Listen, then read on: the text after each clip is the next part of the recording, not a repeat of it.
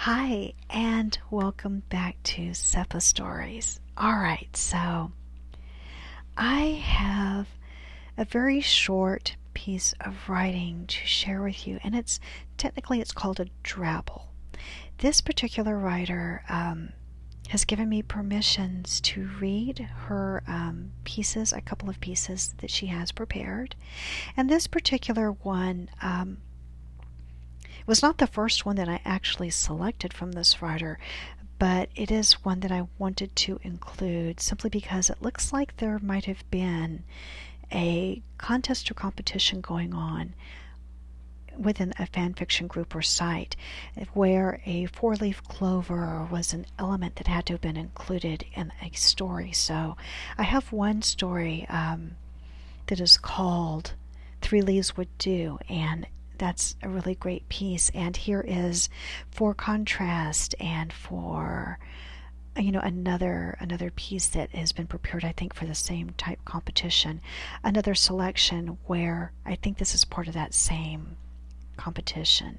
So yes, I had mentioned, if you may not know about this, but there are in fan fiction groups and on sites sometimes competitions where writers will prepare a piece for an overall contest, and there are prizes, well, not necessarily prizes, but awards and writing chops, to be earned and gained. And when you see a piece of writing that is telling you that it's being entered in for a competition, you know that it's a piece of well-written work because it's something they're really polishing and preparing for others to review and judge and see how it could place for writing chops and skill and content and how it applies, to what they're trying to do. So, this is a competition piece.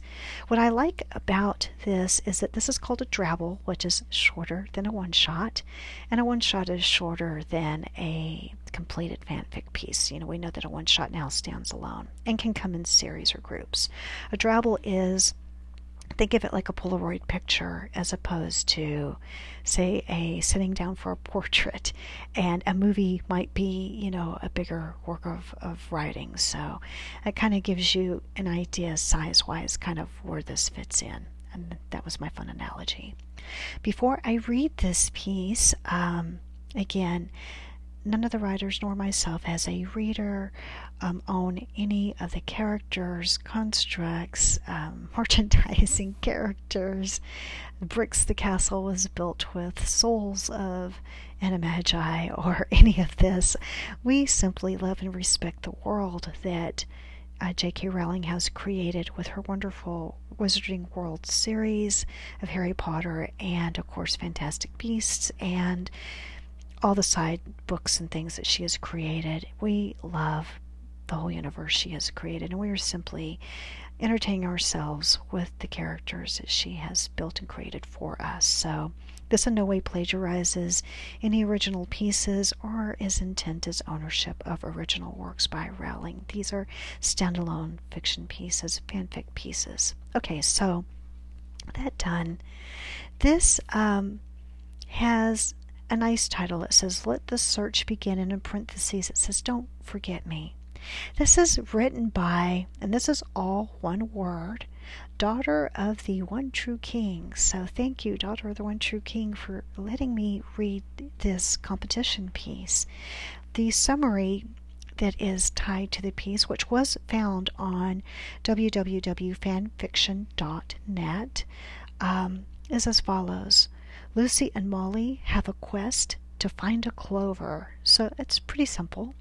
This is a rated K. So this is, this is as safe as it gets. Any age group could listen to this, including children could listen to this story. It is written in English. It does have a word count of 559 words. This is a really short little piece, but I think it's really quite strong, and it says what it's going to say, and you'll see what I'm talking about. This was published on May the 24th, so it is relatively a new piece, and it is a completed piece. Now, there is an author's note before the story begins, and it says, Hey there, my lovely readers.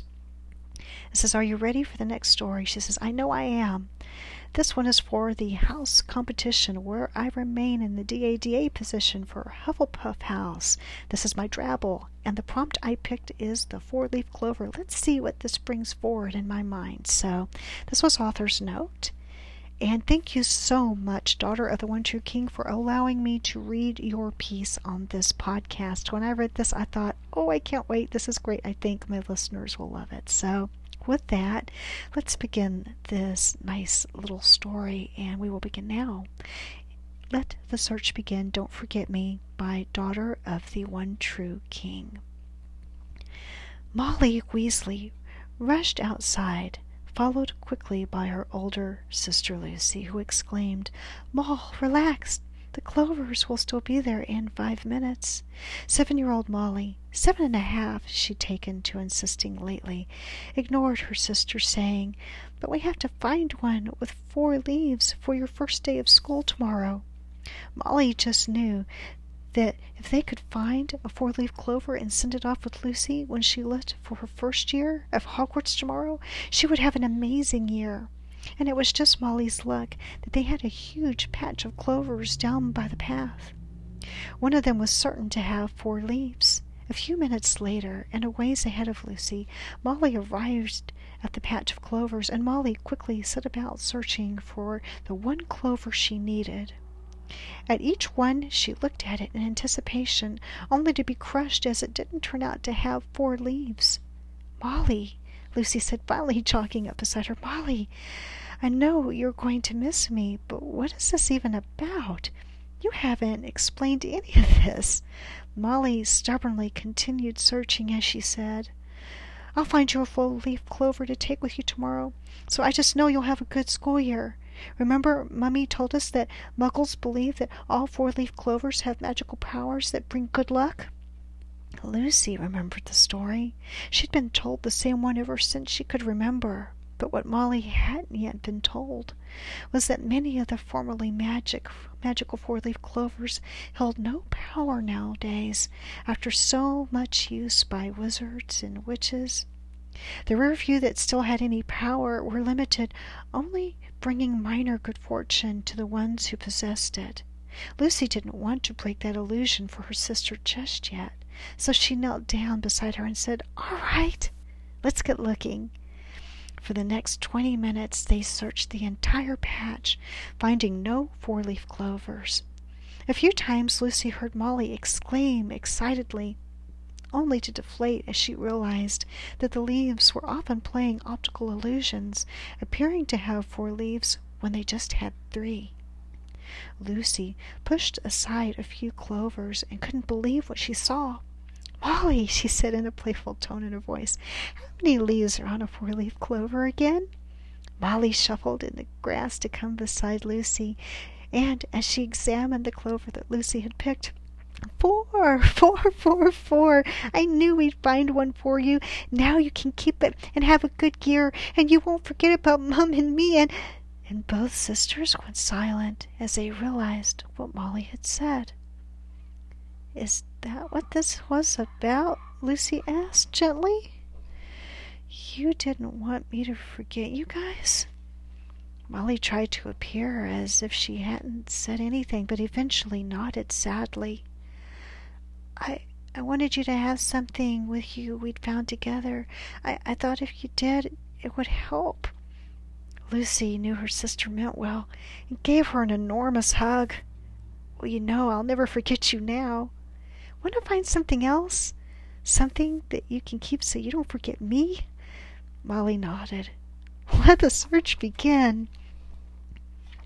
Okay, so that was this delightful, really wonderful, I think, little Drabble. I love this. Okay, so let me explain why this particular piece of fan fiction, this Drabble works for me.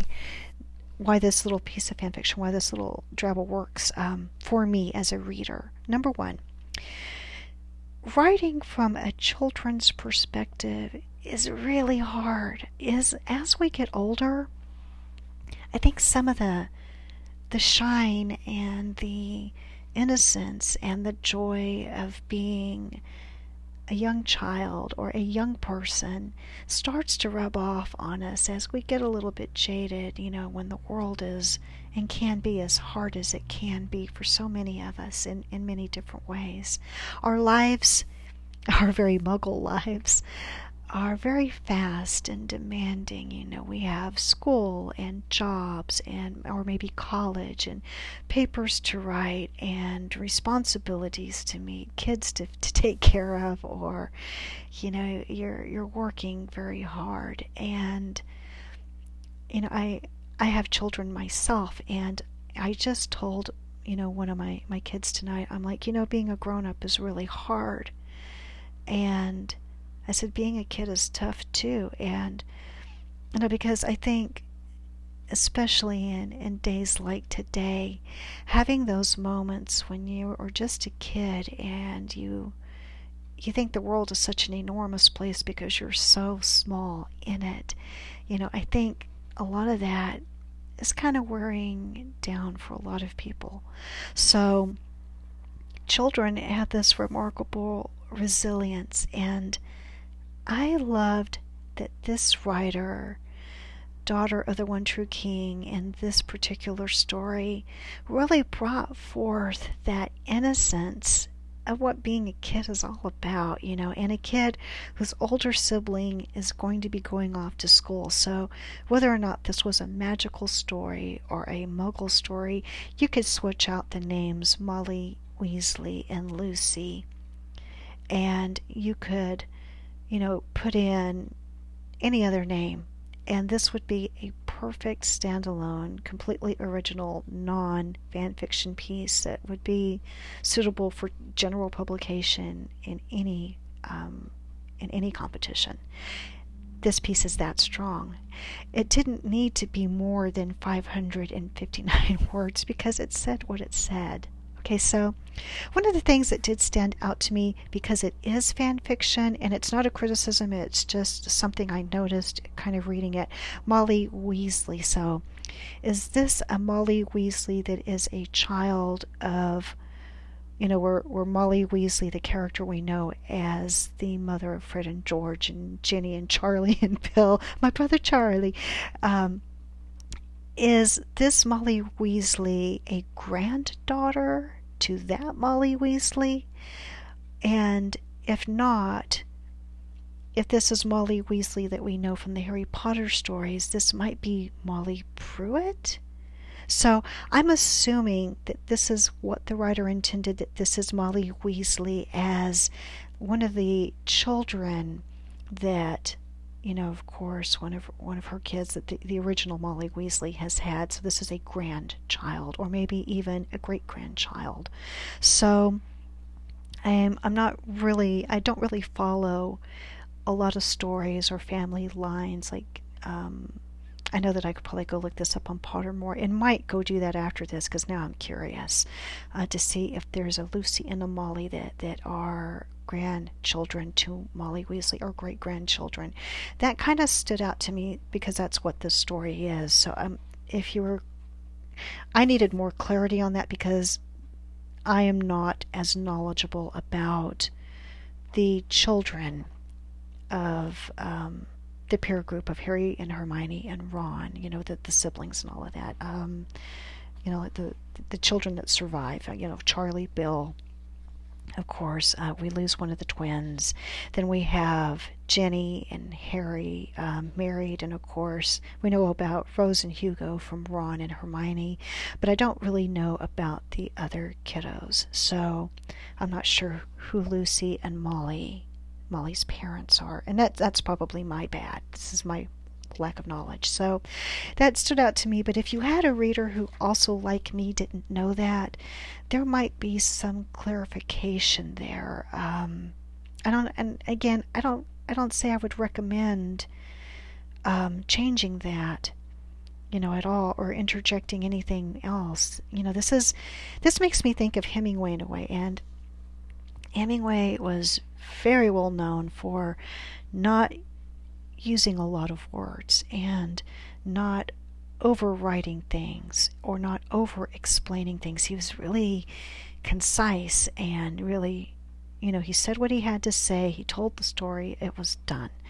And that's kind of what I like about this Drabble, and I think it's just a really pretty piece. If you wanted an example of what I'm saying about the conciseness of Hemingway, to me, I think a really great example is The Old Man and the Sea. It's a fast read. It's a small book. It doesn't go on and on. It's about a man catching a marlin and the shark eats it. So, but there's so much more. So it's a huge recommend if you want to read something on your own aside from fan fiction. This story makes me think of that because it is short. It's tightly written. It's sentences built on top of sentences. Dialogue is clean. The punctuation was really nice, and I didn't really stumble over anything. I might not have read it as clearly as I wanted to, but reading it was very, very concise. And how it was projected as, of course, children interacting with each other, and an older sibling and a younger sibling, and that comfort and, being there for each other.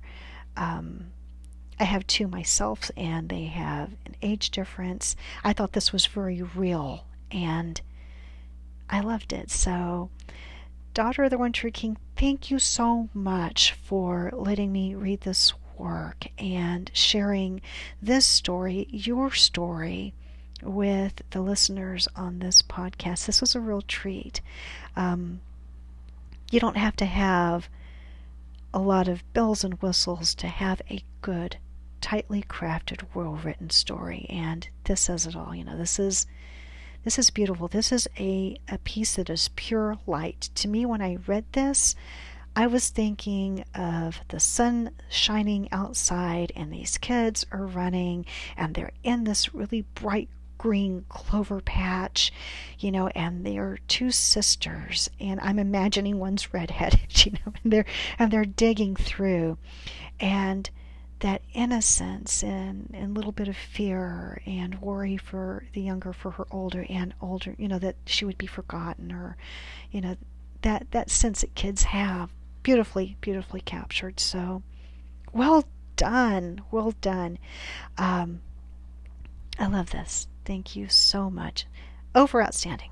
So, I don't think I have anyone who's read or submitted a piece or allowed me to read a piece that hasn't just knocked it out of the ballpark. My goodness, we've got some great fan fiction writers. You guys have some chops, man. So, keep writing. I want to read more of this writer's work, and this particular writer has quite a bit out there. So I encourage you, check out fanfiction.net, www.fanfiction.net.